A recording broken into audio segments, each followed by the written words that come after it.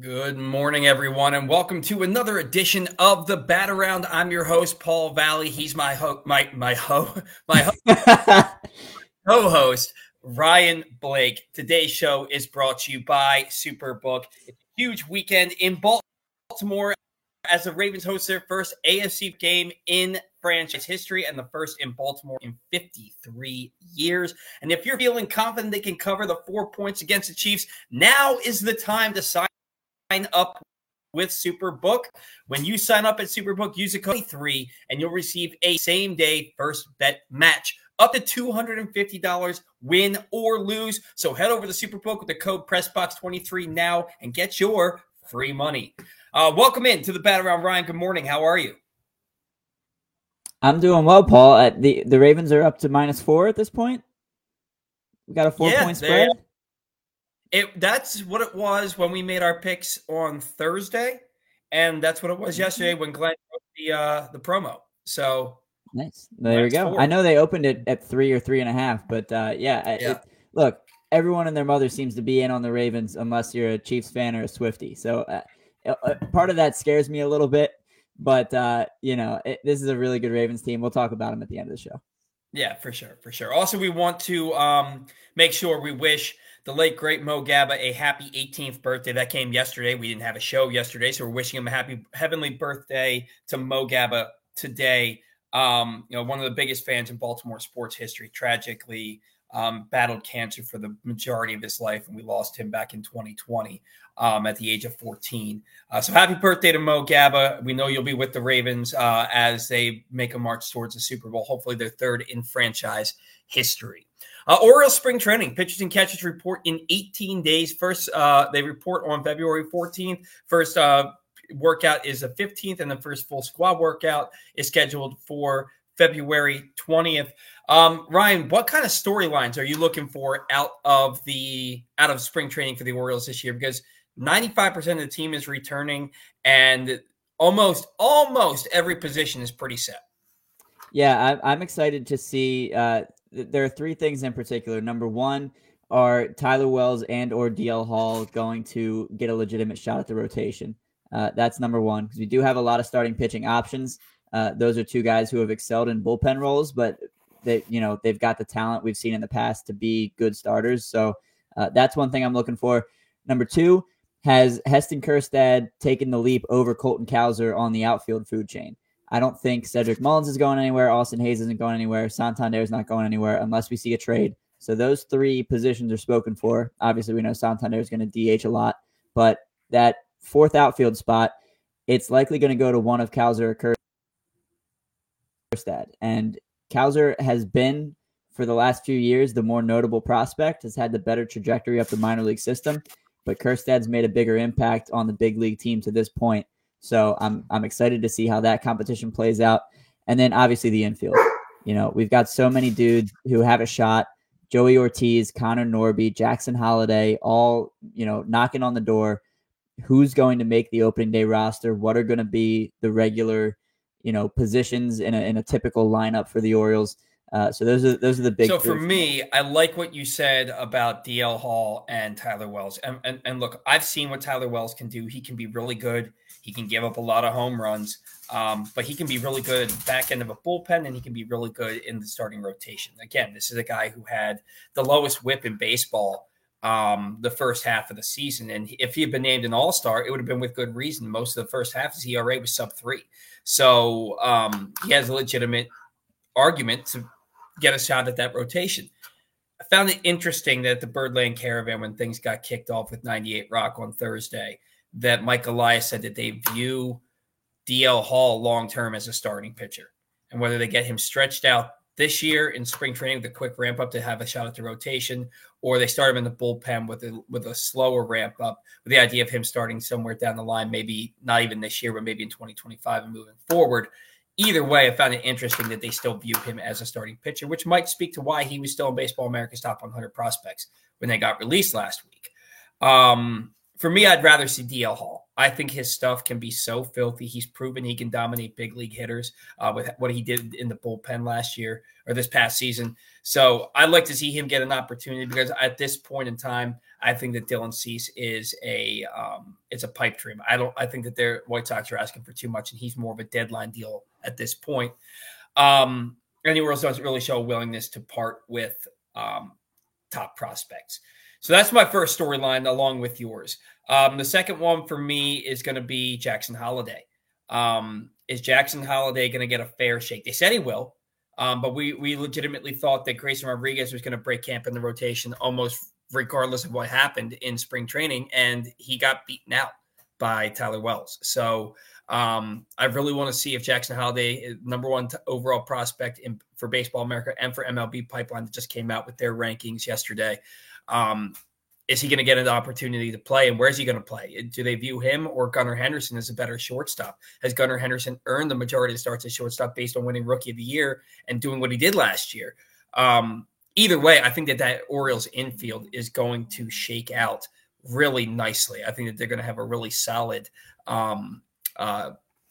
set of guys to play those three positions. And then the other storyline, it kind of piggybacks off of that for me, and it's Jordan Westburg. One of my bold predictions, I think Jordan Westburg is going to be an all-star this year. We've seen this guy. He is a competitive balance pick, which was essentially a first-round pick coming out of the draft in 2020. And he's worked his way up through the Orioles system. He was better than a league average hitter last season in his half season with the Orioles. He's going to get an opportunity to play third base or second base, a little bit of shortstop. He said when they asked him yesterday, he doesn't care where he plays. He'll play all 9 positions if they need him to. And he's got that versatility to do that. So I really want to see how Jordan Westburg looks in spring training, because I think he's going to be off and running. I think we're going to look up at the scoreboard when he's batting sometime in August and see him hitting about 275 with 20-plus homers and 70-plus RBIs and be like, holy shit, that dude's a dude. So those are my top 3 storylines. I like it. Yeah, it's going to be interesting to see how the spring shakes out. Mike Elias spoke there was about a 17.5-minute video that Masson posted. And, it was a lot of GM speak, and there wasn't much, there weren't really firm answers to anything. It was, we're looking at this, we're thinking about that, but we just won 101 games in the American League East pennant, and most of the team is coming back. And so, that's the mindset I have coming into this. And with these younger guys knocking on the door, namely Jackson Holliday, it's going to be exciting to see how spring training. Yeah, Jackson Holliday, Heston Kjerstad, Colton Cowser. We kind of make Colton Cowser an afterthought when it comes to this roster, because he was so bad when he came up here. I mean, his first game, he stung the ball hard a couple of times. I think he drove in a run. But then after that, man, he struck out like 23 times and like 46 at-bats, and ended up back down in the minor leagues, where his average dropped 30 points before he went off in the postseason, helping them win an Eastern League crown and then a national AAA crown, including that grand slam in the championship game. Yeah.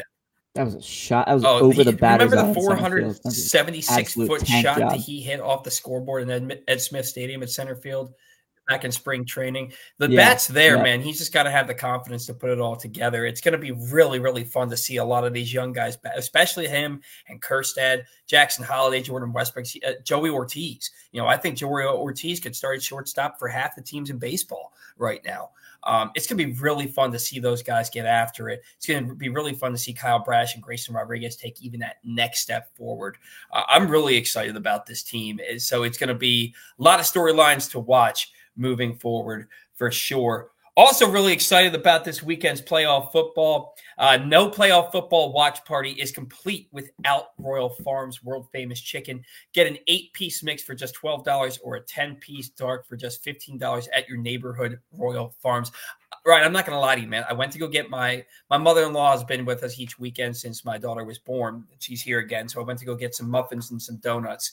And I was right next to a Royal Farms when I pulled up. And I could smell the fried chicken. outside. I could legitimately smell the fried chicken outside.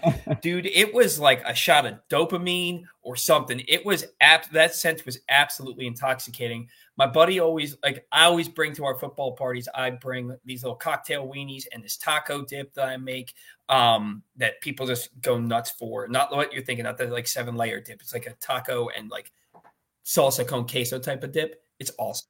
But Sure, yeah. but my buddy always provides either pizza or like chicken tenders. I'm gonna tell him, dude, you gotta get Royal Farms fried chicken, man. After that, smelling that all morning, I have to have it watching football tomorrow.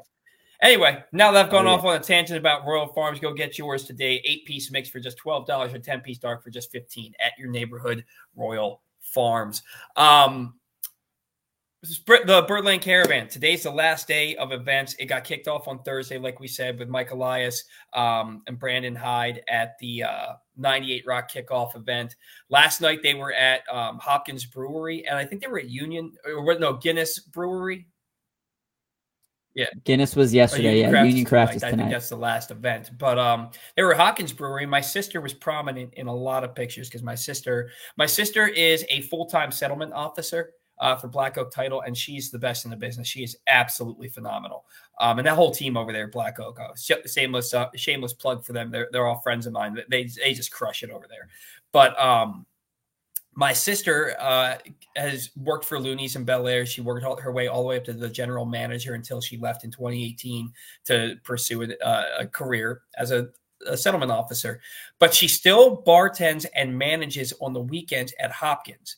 So she is in so many pictures in the background from last night. And she actually got a picture with Mike Elias, which I was super jealous about. I posted on Twitter. My sister got to meet Mike Elias before I did. And I was supposed to go to that event last night, but I had a meeting at work that turned into 3. So I ended up not getting to make it to that event, but it looked like it was awesome. A ton of people were there. I know that for a fact. She said she got absolutely crushed. But in your opinion, how's this Birdland Caravan going? Have you been able to make it to an event? Are you going tonight? Because I know that I think the Union one is what's it? The one in Catonsville is near you, right? So yeah, the one in Catonsville. So I might try to go tonight. Megan has been a little under the weather, so we haven't done anything this week yet. But yeah, it's cool to see such a great crowd turn out at all these events. We were hoping to do Guinness last night, but maybe tonight in Catonsville. It's kind of weird. They said, I guess, State Fair, which is my cousin used to work there actually, and then a couple other spots. It looks like they're going to be jumping around a little bit in like that downtown Catonsville area, but that's where I was born and raised. So, we'll try to make it to one of those events. They got bowling and Topgolf going on right now. Those both started at 10 o'clock, just like our show. We got a couple fan rallies this afternoon at some local schools, photo ops with the players. So, it's always good when you can get the fans out to these kind of events. And it seems like despite the lack of, I guess, firepower in the guest lists, they've had some good a lot of people dropped out. DL Hall dropped out. Ryan Mountcastle, Austin Hayes, Zach Britton had to drop out. I think he had an injury or something he had to get taken care of. And then Gunnar and Adley are both, different parts of the country right now. Adley out of Oregon State, he was speaking to his alma mater, and Gunnar Henderson up in New York at a banquet to receive his Rookie of the Year award. So it's a lot of star power was lost at these events. We saw Cedric Mullins cut the locks off. Cedric Mullins going with the fresh fade. Somebody posted, oh man, 25-25 season coming from Cedric Mullins. I'm looking for a big bounce back from him, man. Hopefully he can stay healthy and provide that. But yeah, man, I have yet to make it out to any Birdland Caravan event. A lot of times my schedule just won't allow it. And yesterday I had every intention in the world of heading out to Hopkins. But by the time that third meeting ended, it was already 4:30, and my brother-in-law and sister-in-law were coming in to visit the baby. So I had to be home. There's no opportunity for me to get there. But hopefully everybody's having a great time, and everybody's having a great time bowling in the Topgolf. And hopefully you're watching us on your cell phones while you're at Topgolf.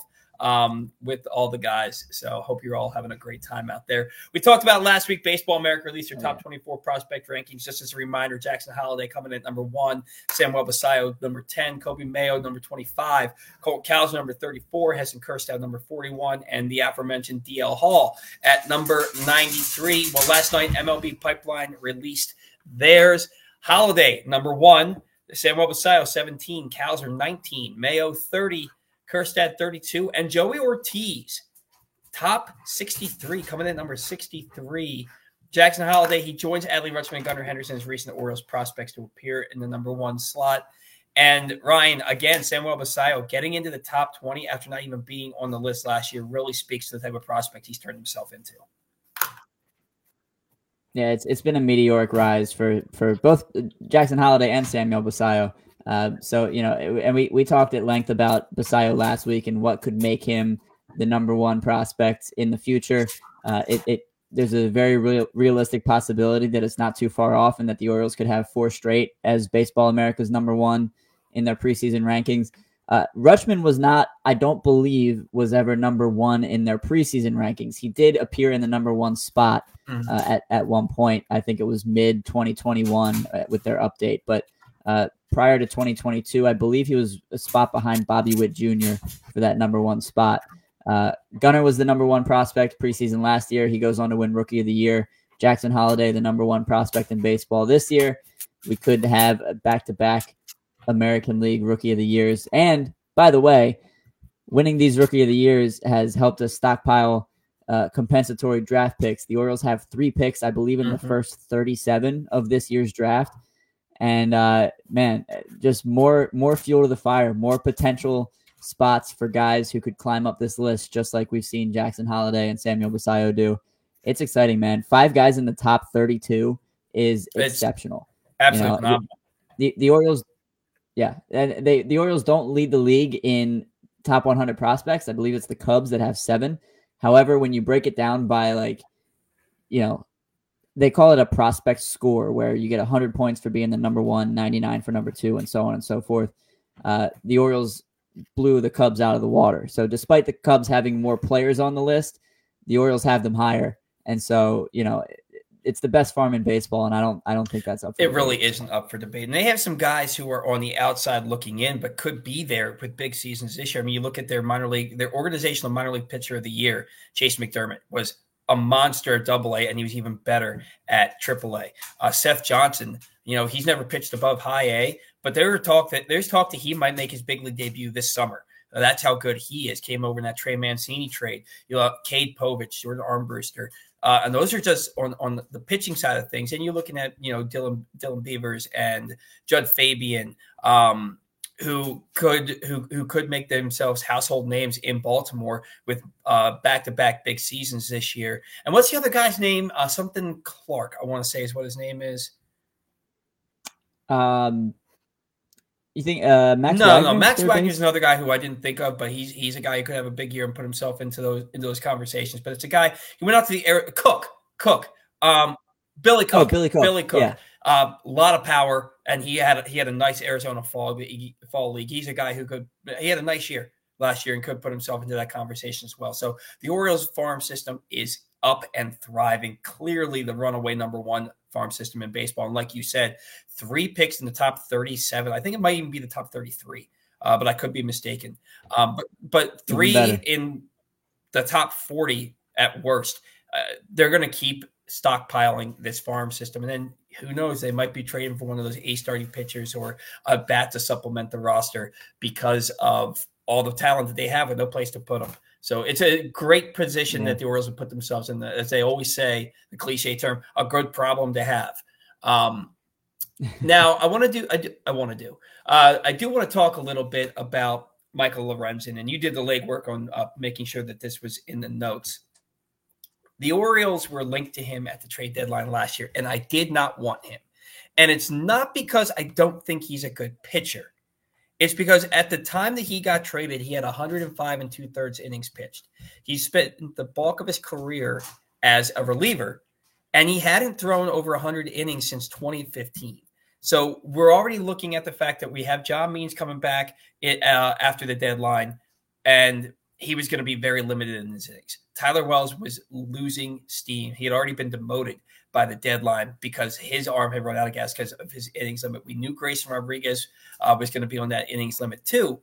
So why would we want to bring in another pitcher who's going to hit that, who's likely going to hit that wall?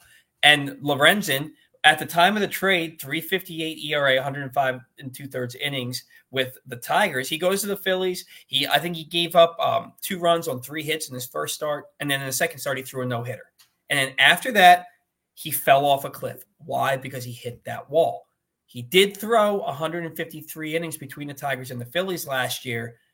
You have to imagine that he can get that bump up now to 175, 180 innings and be okay. And if that's a guy, if you have a starting pitcher in your rotation that can pitch to a 3.5 ERA in 175 to 180 innings, I'd sign up for that any day of the week. So I think that, and he's really athletic. Really athletic. We saw him pinch hit. We've seen him play the outfield. This is a guy, if you're in a situation like the Orioles were, where they had to put Heston Kjerstad in left field. I can't remember who they were playing. It was towards the end of the season. Kjerstad had to go play left field, and then after one out, I think it was Toronto, after one out, then they had to go and put Ryan O'Hearn in left field. You're in a situation where maybe you don't have to do that because of the pitching, and you have Mike Lorenzen. For me, I would be okay with the Orioles signing Michael Lorenzen to be at the back end of their rotation. I think that could be the best of both worlds, because you're signing a back-end guy, but you're also signing a guy who was an all-star last year, who's thrown a no-hitter, who has an opportunity to really, have a nice season for you this season. Yeah, and look, he's not a guy whose numbers jump out at you on the stat sheet, but you talk about his athleticism. He is a guy who had legitimate two-way player aspirations not long ago. And so, you look at him as someone who can provide a little bit of versatility, is athletic enough to pitch deep into a season, I would think. We mentioned some fatigue last year, fell off a little bit towards the end, but, he can make that jump, add another 20, 30 innings onto that 153 that he threw last year, and you're looking good. It wouldn't be a sexy signing by any stretch. It almost feels boring to me, but it would be lazy for me to just think of the name and not look at the numbers and realize that he would be a slight upgrade for this rotation. So with that in mind, I'm fine with it. I think we need to go get someone, right? We need to stockpile arms. And the trade market has been crazy. I don't think Dylan Cease is on the table preseason anymore. I think when you look at a guy like Lorenzen, someone of his ilk, I guess, is a necessary addition. And it's, a veteran to, help the young guys a little bit, kind of like we had Gibson last year, hopefully able to eat some innings. And, if he's closer to who he was in Detroit last year, we all scoffed at him being an all-star because everyone needs a representative, and he happened to be Detroit's, despite, not great numbers. He was still solid for them. And if he can do that again for us and be the pitcher he was before he was traded, then it's hard to say no. And if I look at it as, okay, you had Jordan Lyles in 2022. And Lyles won, 12 games in 2022? He had an ERA about 4.49, I think. And then he got replaced by Kyle Gibson, who won 15 games for the Orioles with a 4.73 ERA. Now, if you told me that Kyle Gibson would replace Jordan Lyles, who would that, and then Mike Lorenzen would replace Kyle Gibson, who had a better ERA than both of those guys in 2022 and 2023, as their fifth starter, and he's their fourth starter. Maybe Dean Kramer's your fifth starter. Either way, a rotation that has Kyle Bradish, Grayson Rodriguez, John Means, Mike Lorenzen, and Dean Kramer, there's a lot worse rotations in baseball than that. Like a lot worse rotations in baseball than that. I can live with that, and I do believe that a guy like Lorenzen, I'm convincing myself the more I think about it that I would be on board with the signing of him. I really believe that a guy like him, they could ramp up his innings this year and he could go out there and perform, especially with their pitching development staff. that they have. I do believe that he could go out there and have a nice season for the Orioles. So if they sign him, I'm on board. Sign me up. If they don't and they say, look, we're going to let the fifth starter be a competition between DL Hall and Tyler Wells, I'm cool with that too. I think the Orioles rotation is going to be really good this year. I think so too. Yeah, it's now before we continue talking about, there's something I wanted to bring up about some guys that the Orioles have been linked to in free agency. Before I do that, I want to remind you, if you or a loved one has a gambling problem, call 1-800-GAMBLER or visit helpmygamblingproblem.org for free confidential services. That's 1-800-GAMBLER or helpmygamblingproblem.org for free confidential services. And what I wanted to talk about, Ryan, is because I got into a little bit of a friendly debate. Not many debates I've been in on Twitter have been friendly. This one was friendly. About guys like Domingo Germán and Aroldis Chapman and Trevor Bauer, who fans have linked the Orioles to. Nobody of any prominence has linked the Orioles to Trevor Bauer. I am staunchly against either of my professional teams, the Ravens or the Orioles, employing players that have ever put their hands on a woman. I am staunchly against that. Okay. Aroldis Chapman, I've said on this show, in both iterations of this show, human piece of garbage. He is absolutely a steaming pile of human trash. Domingo Germán falls into that category as well. He has been suspended for an entire season for beating up his girlfriend. He has been suspended for 10 days for using illegal substance on the mound, like a sticky substance on the mound. He's been in and out. He's been in and out of rehab for alcohol and substance abuse. I don't want guys. And then Trevor Bauer, yeah, maybe he was. He was. What's the word I'm looking for? Not acquitted, not acquitted, but he was all charges were dropped. He was found to be innocent, I guess. And you can't really use the term innocent. They just dropped the charges against Trevor Bauer by the one main one. And people are like, oh, that he was exonerated. He was exonerated. Sure, yeah. Well, yeah, by that one, but there were 4 other women who came forward with allegations against Trevor Bauer. And where there's smoke, there's fire. I say that, but against the Miami Dolphins, the Baltimore Ravens had their legend of the game be Ray Rice, who was on video punching his fiancée not once but twice in the face in an elevator and then dragging her out of that same elevator. Now, what Ray Rice has done since then, he's been an advocate for domestic violence, speaking out against it a number of occasions. He donates to foundations, and he has rehabilitated himself in the public eye. The same woman has stood up next to him proudly. They got married not too long after that, and she stood out there saying, this is not who Ray Rice is. This was an isolated incident. So Ray Rice, maybe you can forgive him for that. We cheer for Terrell Suggs, who's going to be honored at the game tomorrow. And there's been domestic violence issues there that we won't get into. We cheer for these guys. I cheer for them. I have a Terrell Suggs jersey in my closet upstairs. Now, I've never bought a Terrell Suggs jersey. They were gifted to me. But the guy's going to go into the Hall of Fame as a Baltimore Raven, and he's going to be cheered by 71,000 fans tomorrow. I'm staunchly against domestic violence. I'm staunchly against any man putting his hands on a woman. However, we cheer for these guys like Ray Rice and Terrell Suggs because they helped the Ravens win football games and win a Super Bowl. Matt Harvey signed with the Orioles twice, and yeah, he didn't beat up women as far as we know, but he was a drug addict who was linked to Tyler Skaggs, and yeah, he said he only gave 3 pills to Skaggs, and Skaggs would give him pills, and he wasn't the main. I firmly think that Tyler Skaggs, that would have happened regardless of whether Matt Harvey was involved. But the Orioles signed him, and then the year after that 2021 season, he was linked to that. He had to go stand up in front of a judge and talk about it, and then they signed him again. He never made it back to the major leagues, but he pitched in the minor leagues for the Orioles in 2022. Am I holding the Orioles to a higher standard than I've held the Ravens to in the past? Are we wrong for cheering for these guys and saying these guys are pieces of crap? Where do you stand on this whole thing? It's tough, man. I agree with you 100% on your views. I'm very much against if the Orioles went out and signed a Domingo Germán, which they were just linked to him for the first time this past week.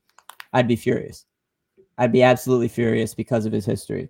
Same thing with Chapman. I've shared the same beliefs as you on him, and yeah, look, you think about, and I think you hit the nail on the head with Ray Rice. That was an incident that was, because there was video of it, the whole world knew about it. And so the Ravens cut him, as they should have. He's done everything right since then. And it's hard when you look at sports are something that we take seriously because we care about the team, right? When players end up on that team, by default, we care about them too. It's tough, and this is so hard to vocalize. It's hard to separate a player's personal life from what they do on the field, when what they do on the field is what matters to the performance of your team, right? And so we don't know the personal lives of all of these players. I'm sure there are dudes we have cheered on who behind closed doors are pieces of garbage, right? There's got to be tons of them, right? That's just, a lot of athletes are. It's hard to, and independent of that, right? It's easier to look at guys like Domingo Germán and Aroldis Chapman because they're like former Yankees, right? It's easier to look at them and say, screw them forever. I feel like I'd be a little more forgiving if it happened to an Oriole, which is weird to say because that shouldn't be the case, but it's because of the jersey that they wear, right? And I had a conversation with a friend about this last week, around Deshaun Watson. And, he was kind of telling me that he has an easier time separating those two things. What happens off the field, sure, they're a garbage person, but you're not cheering for the name on the back of their jersey. You're cheering for the team on the front, right? And I understand that, but at the same time, like, if the Orioles were to go out and sign Domingo Germán, how would I, every fifth day, if he's in the rotation, how would I cheer for him? I don't think I could.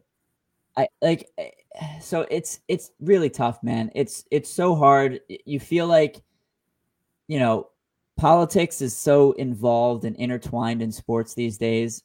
And not that, putting your hands on women is a political issue, but it's so hard to separate those two things when it comes to sports. It really is. And I feel like I'm starting to lose my train of thought or lose what I'm trying to say. I hope I made a half-decent point there. You made perfect sense. For me, it's like the very first show that you and I did, they had linked the Orioles to Aroldis Chapman. And I said, absolutely, unequivocally, no. He shouldn't be pitching anywhere in baseball, let alone for my team. When I say my team, the team that I root for, right? Yeah. I say absolutely not. But then when you're watching the game, I couldn't root for him. TJ Houshmandzadeh played wide receiver for the Bengals. That's what he's prominent for. I hated TJ Houshmandzadeh. I hated him. He came to Baltimore. I still hated him. Even when he was in Baltimore. I found a way to cheer for him because he was with the Ravens. He scored that game-winning touchdown against the Steelers in Pittsburgh. And then he dropped one against the Steelers in Pittsburgh that cost the Ravens the game. Excuse me. He didn't do anything domestically wrong. He didn't use drugs. He was never in trouble in the news. He was a model player. I just hated him. And I found myself finding it difficult to root for TJ Houshmandzadeh. I hate Aroldis Chapman. I hate Domingo Germán. They pitch for the Yankees, which has nothing to do with my hatred for them. It has everything to do with their character, who they are as a person.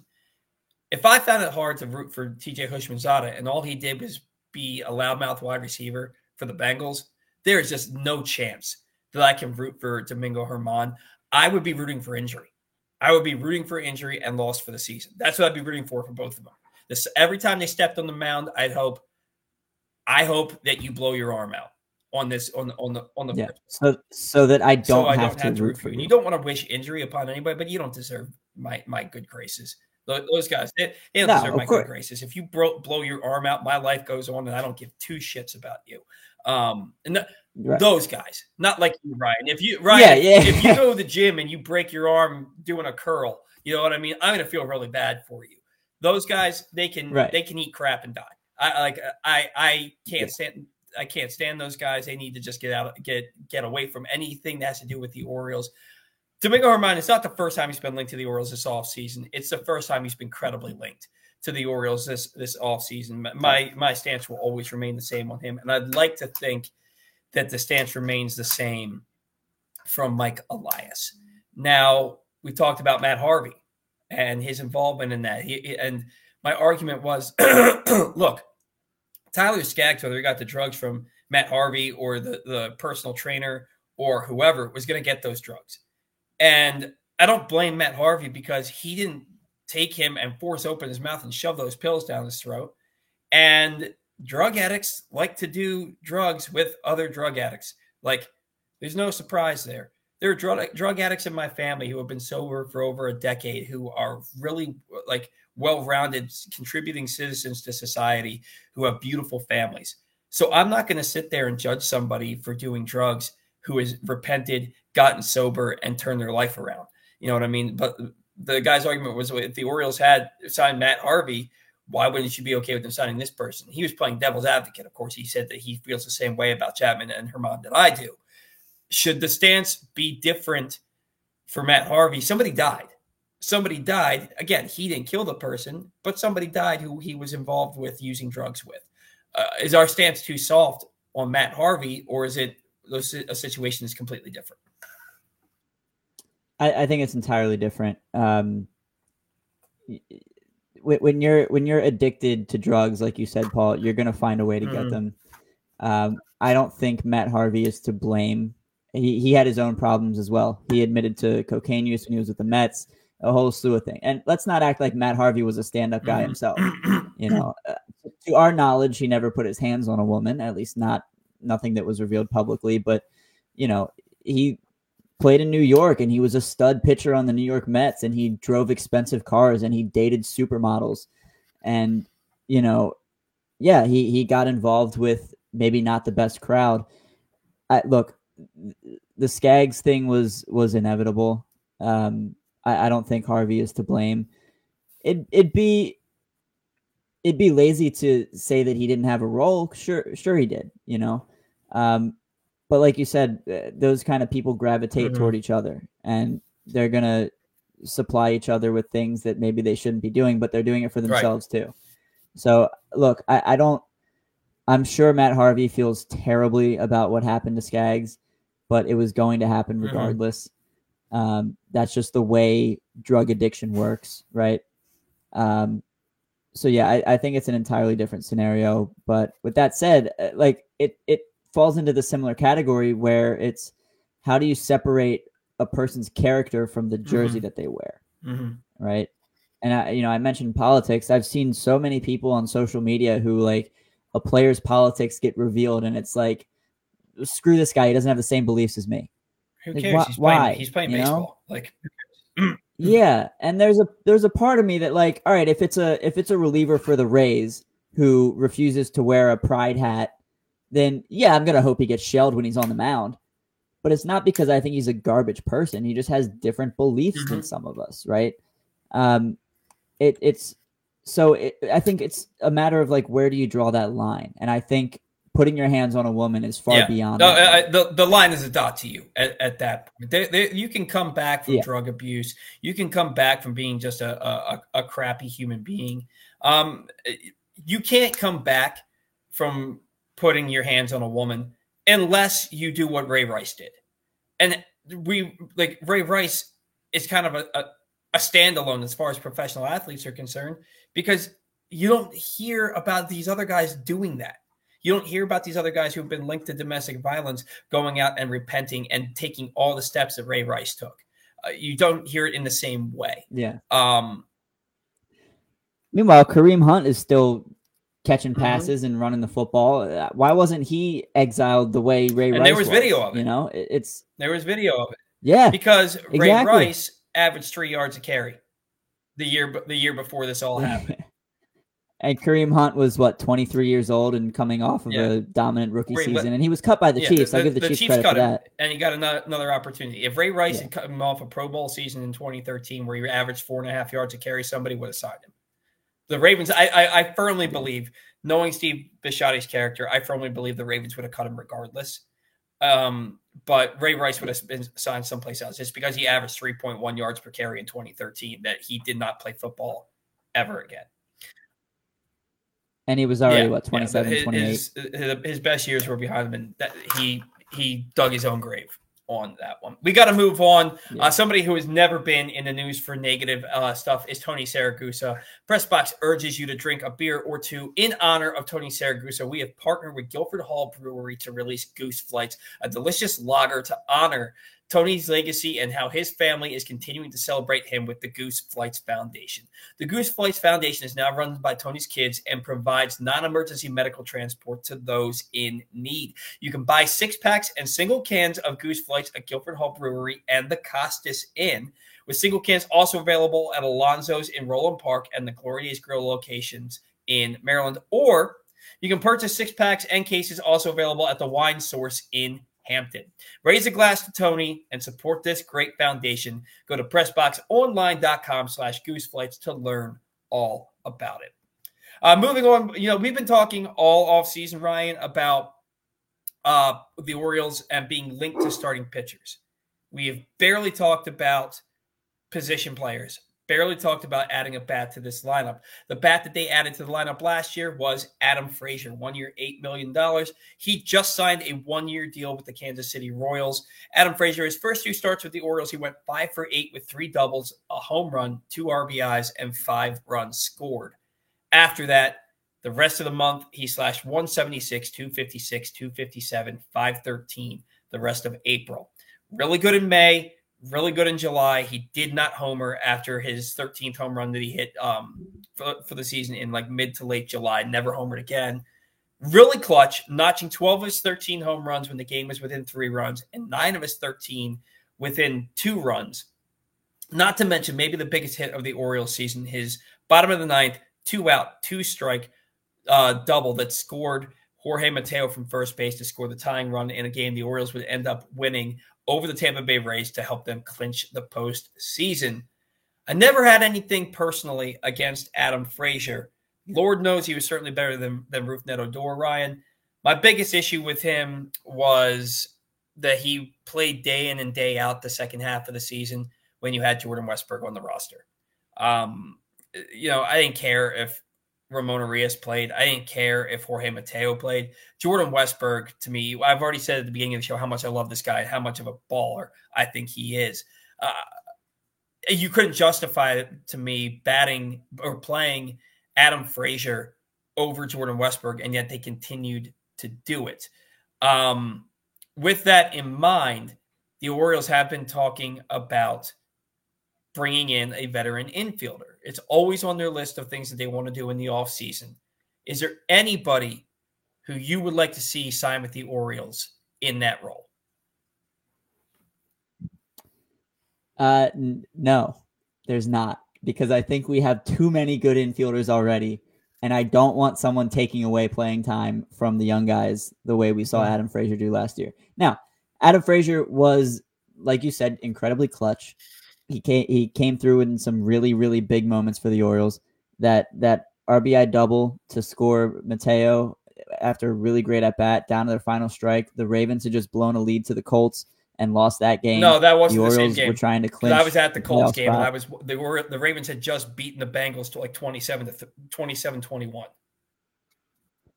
Oh, that's right. Okay, sorry. I went to too many Orioles games in September watching Ravens games on my phone. They kind of got jumbled together. But so thank you for the correction there. Look, Adam Frazier had that Rougned Odor in him, in the clutch gene, right? And I tweeted that last year, and I thought it was fitting. But Oh, Rougned Odor, by the way, I meant to mention this last week, signed saw in that. Japan. I believe with the I Yomiuri think he did. Giants. I could be wrong on the team. But, dude, I think Odor is going to be Oh, he's a hero over absolutely there. going I to think be a he's going to hero over rake. there. He's going to He's like 30 rake years in that old, man. league. He's still young. He is absolutely going to go over there and hit like 320 with like 30 home runs and be an absolute legend in Japan. He's going to have like it's going to be like an Eric Thames, Willie Mo Pena, Vladimir Ballantyne. Like it's going to be that kind of career over there, I think, Orestes for Estrade. Rougned Odor. Orestes, friend There of you the go. show. Yeah, man. Look, I don't want the Orioles to bring in a veteran just for the sake of bringing in a veteran. I think these guys have matured so quickly. Like I look at Gunnar Henderson as a veteran already, and that might be crazy to say, but the way he carries himself, the way he was able to make adjustments throughout the year and get better, the way he was able to learn from guys like Adam Frazier who were on the team last year, I don't think they need another body for the sake of having a body. Which brings me to another point, Paul, that I didn't put this in the notes because I didn't really see where it fit. I was just hoping it would happen organically. The Orioles, for some reason, reacquired Tyler Nevin in a trade with the Detroit Tigers in exchange for cash considerations. He's out of options. He has never been good at the big league level. We have so many infielders. Why? Dude, I why? didn't put it in the notes because I couldn't justify why they would bring him in. Like Exactly. there's no reason for it. It makes absolutely no sense. It's a depth move, but you got to get him there. You got to get him to the minor leagues. He's not going to be on the big league. If Tyler Nevin is on the Orioles big league roster beyond spring training, something terrible has happened. Like that's just what it is, because he has no business playing first base over Ryan Mountcastle or Ryan O'Hearn. He has no business playing third base over Jordan Westburg or Gunnar Henderson. He has no business playing the outfield over Austin Hayes or Anthony Santander or Colton Cowser or Heston Kjerstad. And he really has no business playing first base, third base, or the outfield in AAA. It makes absolutely no sense to me. And people are like, oh, let's read the tea leaves. Maybe the Orioles are going to make a trade and they're going to trade away some of their infield depth. Well, that's not happening because they talked. What's his name? Mike Elias talked about Joey Ortiz and Connor Norby getting significant big league time this year. He talked about not wanting. He said no to the White Sox when they asked for Jordan Westburg. He's not trading those guys, and he's certainly not replacing them with Tyler Nevin. It makes no sense. And the Orioles, by the way, still have Jorge Mateo and Ramon Arias on this team, and they've kind of become afterthoughts to me as well, even though they started a ton of games last year. I think Mateo stays. I think Arias is getting traded. I think there's too much value there for a Gold Glove third baseman. I think he gets moved, but I mean something's got to give. And adding Nevin to he's going to end up designated for assignment and clear waivers maybe and go to AAA. And I know he's still friends with some of these guys. He was golfing with Adley and I think Stowers and a couple other guys that saw a post on Instagram. So he's still friends with a lot of the guys over here. So like I have no ill will towards the guy. I mean I'm sure he's been solid in AAA. I think he hit 320 there last year. He hits well against lefties, but just hasn't put it together at the big league level. On the flip side of that, someone who hits lefties well and has put it together at the big league level for a long time, and I want to give you an opportunity to talk about him because you put a lot of notes, is Justin Turner. Yeah, Justin Turner is a guy who I've gone back and forth with. And look, if you're willing to bring Tyler Nevin into the organization, you should be willing to bring in Justin Turner. And you can pay. You gave Anthony Santander just under $12 million. You gave Craig Kimbrell $13 million. You can give Justin Turner $12 million to come play for you. At the age of 38 with Boston last year, notched a career high in hits and RBIs while posting his second best career numbers in runs and total bases. He also struck out a career high 110 times, and his 114 OPS plus was his lowest since 2013, though still 14 points better than league average. His 2023 slash lines, 273, 336, 430, 766 with a 109 OPS plus versus right-handed pitching 285, 372, 528, 900 with a 142 OPS plus versus left-handed pitching. Pretty even splits in his career versus righties and lefties. Overall, his OPS is 830 versus right-handed pitching, 826 versus left-handed pitching. He's going to end this season likely with 1,500 hits, 200 home runs, 350 doubles, 800 RBIs. This guy was a farmhand for the Orioles who got a cup of coffee in Baltimore playing second base for them back in like 2006. I'm sorry, it was like 2008 or 2009, something like that. He's put together a really solid career. His defense is absolutely disintegrated at third base and second base. He's mainly at first base and DH, but he can play third. He can play second.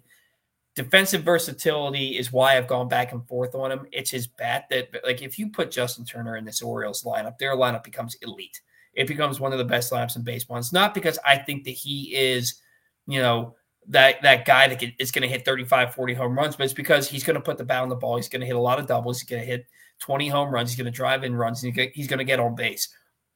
And you put him in somewhere in the middle of your order, whether he's batting fourth, fifth, or sixth, Justin Turner would really help this team offensively. But it would be at the cost of somebody like a Ryan O'Hearn. Like I said, I've gone back and forth on it. What would be your thoughts on the Orioles signing a Justin Turner? I don't think it would move the needle for me as much as it would for you. Then that's not to take away from Turner. It's just on paper a move that wouldn't excite me a ton. I do think he'd be a good bat to have in the middle of the lineup. I do think that I feel like I can just picture a Justin Turner highlight reel of him just poking line drives over the second baseman's head. And you need a guy like that in the lineup. So I guess maybe I'm talking myself into it a little bit. He is 38. I think it'd create, it would take playing time away from guys who I think deserve it. But with that said, yeah, I mean, he'd help the lineup. He's a good bat. Despite his age, he's still, being productive. We saw that last year. So, yeah, I mean, I'd be fine with it. I don't think I would clamor for it, but I also certainly wouldn't be upset if it happened. You're going to get 150 plus games out of Gunnar Henderson, assuming he's healthy, right? You're still going to get 130 plus games out of Jordan Westburg and hopefully out of Jackson Holliday. Ryan Mountcastle, to me, maybe even if you sign Justin Turner as an insurance policy. Now, look, you don't sign an insurance policy you don't sign Justin Turner as an insurance policy, but maybe it lights a fire under Ryan Mountcastle. I think this is Mountcastle's last opportunity to put together a big season. He looked really good coming back from vertigo last year before he hurt the shoulder. He's been too streaky of a hitter. You don't know that Ryan O'Hearn is going to replicate what he did last year. Everything from his career suggests that he won't. To me, if you have Justin Turner, that's a guy who you can split time with him at first base, at third base. You can DH him a little bit. And then if he's still a productive player, maybe you move him at the deadline to get a Dylan Cease at the deadline. To me, Justin Turner makes a lot of sense, but I also understand that he doesn't make a lot of sense for where this team's at right now. I look at their lineup and I don't think it's complete. I think it's really good, but you don't have that true four hitter. You don't have him. Ryan Mountcastle, love him. Yeah. Anthony Santander, love him. Those guys are 5-6 hitters. They are not 3-4 hitters. Justin Turner solves that problem for you. So,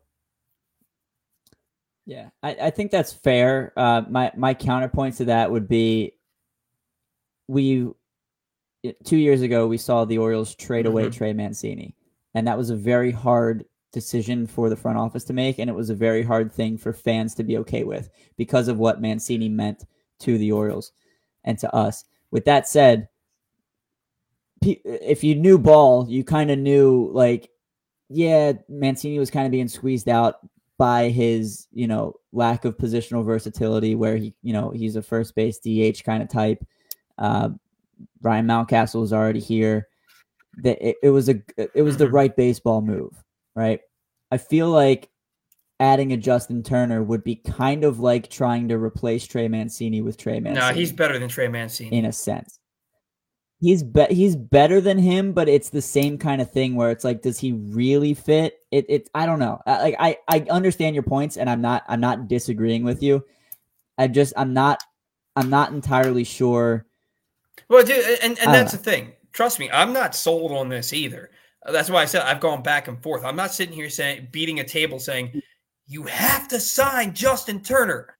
I firmly, if the Orioles were in on Cody Bellinger, I would say you have to sign Cody Bellinger.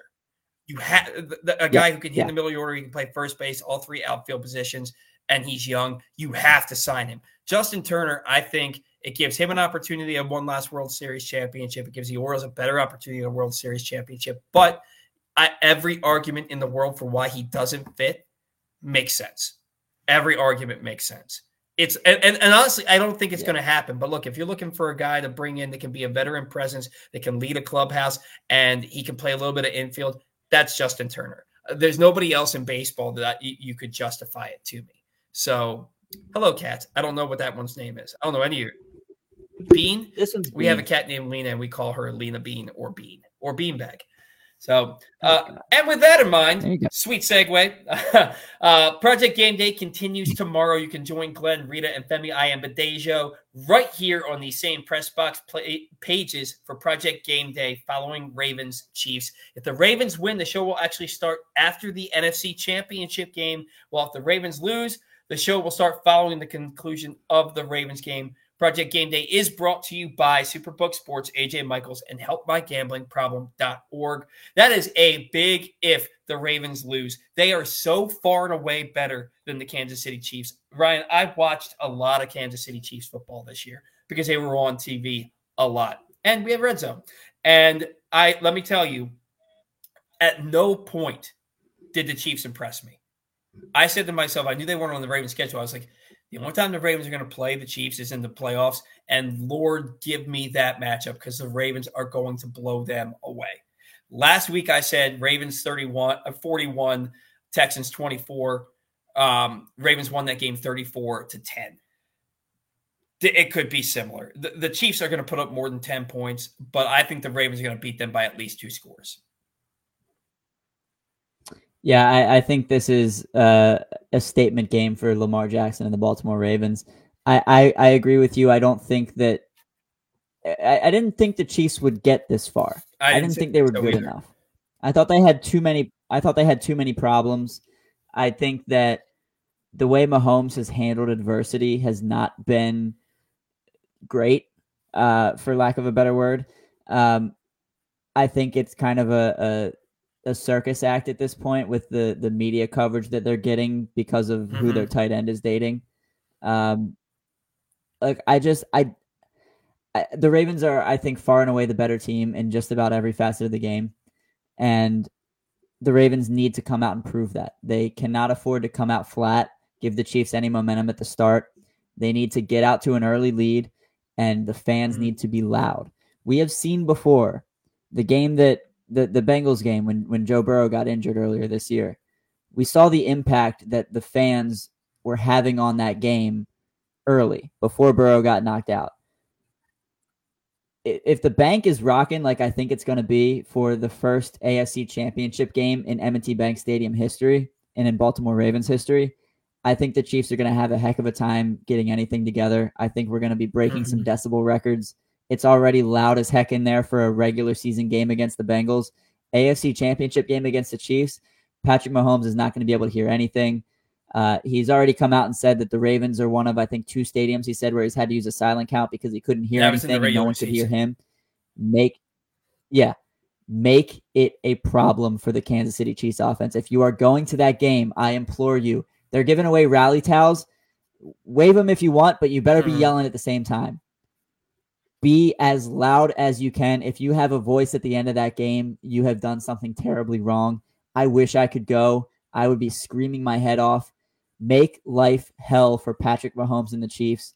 And I think the Ravens are going to take care of business. I do too. And I keep thinking the guy who I think is going to make the biggest difference on the defensive side of the football, it would be easy to say Roquan Smith. Kyle Hamilton is going to be the difference maker on that defense tomorrow.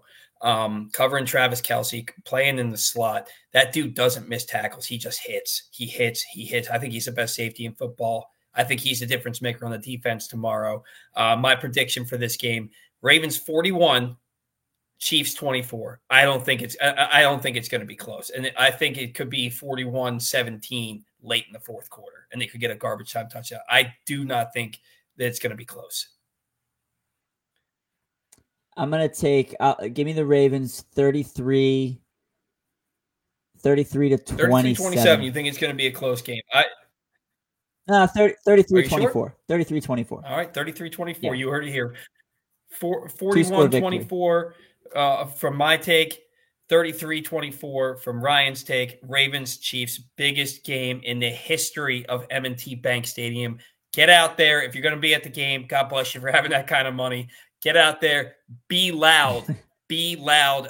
They forced 6 false starts last week.